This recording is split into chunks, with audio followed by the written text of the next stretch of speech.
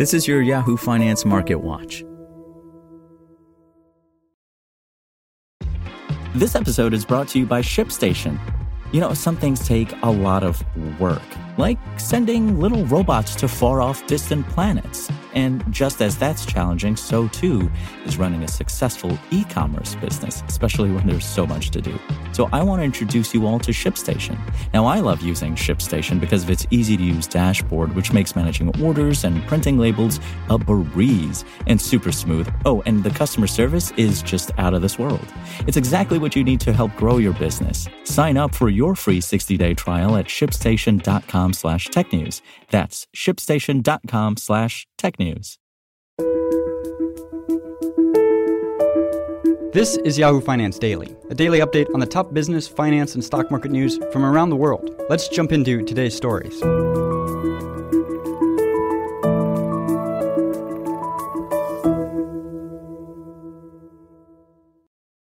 Stocks clawed back losses on Monday as investors looked ahead to a busy week of corporate earnings results, economic data, and a Federal Reserve monetary policy setting meeting after an already volatile stretch of trading. The Nasdaq Composite ended in slightly positive territory after dropping 4.9% at session lows. And earlier, the S&P 500 was off by more than 10% from its record closing high from January 3rd before recouping declines. The Dow recovered losses of more than 1,100 points to a nearly 100 points higher. The CBOE Volatility Index, or VIX, jumped to as high as about 37.95, reaching its highest level since November 2020.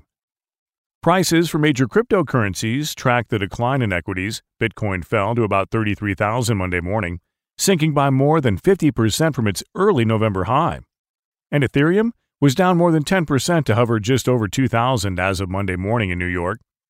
Expectations for tighter financial conditions out of the Federal Reserve this year have served as one major factor weighing on equity prices, especially for highly valued stocks that had benefited from the easy financial conditions and high liquidity environment the Fed had contributed to since 2020.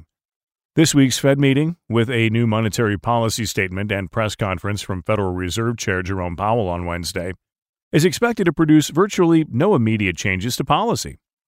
However, as the Fed looks to rein in inflation that has ballooned by the most in 4 decades during the pandemic-era recovery, this meeting will likely set the stage for the Fed to indicate it is nearing the start of interest rate hikes and has been further contemplating rolling off assets from its nearly $9 trillion balance sheet.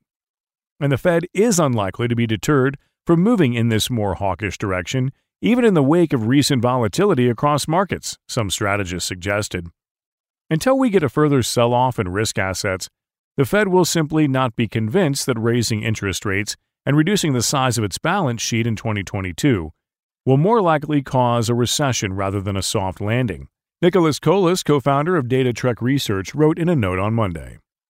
Either outcome would dampen inflation, of course, which is why 10-year Treasury yields have stopped climbing, he added. But only a soft landing would allow public companies to continue to post strong earnings. The risk of a hard landing is why U.S. large caps are under so much stress. A number of large cap corporations are also set to report earnings results throughout this week, offering another catalyst to markets. The packed slate of earnings results on deck includes Apple, Microsoft, 3M, McDonald's, and Boeing, among many others.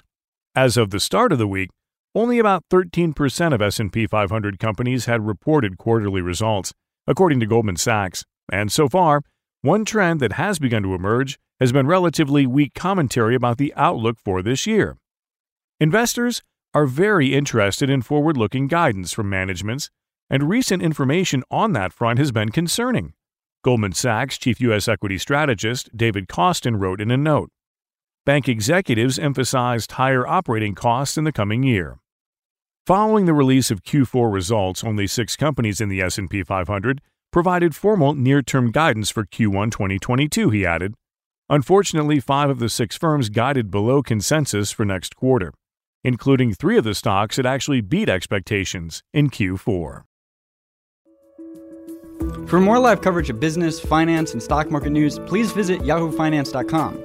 We'll be back tomorrow morning with your daily update. So until then, thanks for listening.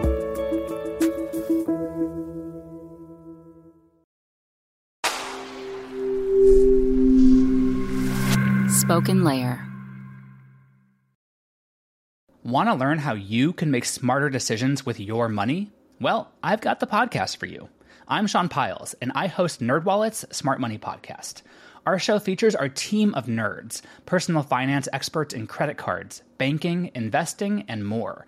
And they'll help you make the most of your money while cutting through the clutter and misinformation in today's world of personal finance. You'll get clarity on strategies to help you build your wealth, invest wisely, shop for financial products, and plan for major life events. Listen to NerdWallet's Smart Money Podcast wherever you get your podcasts.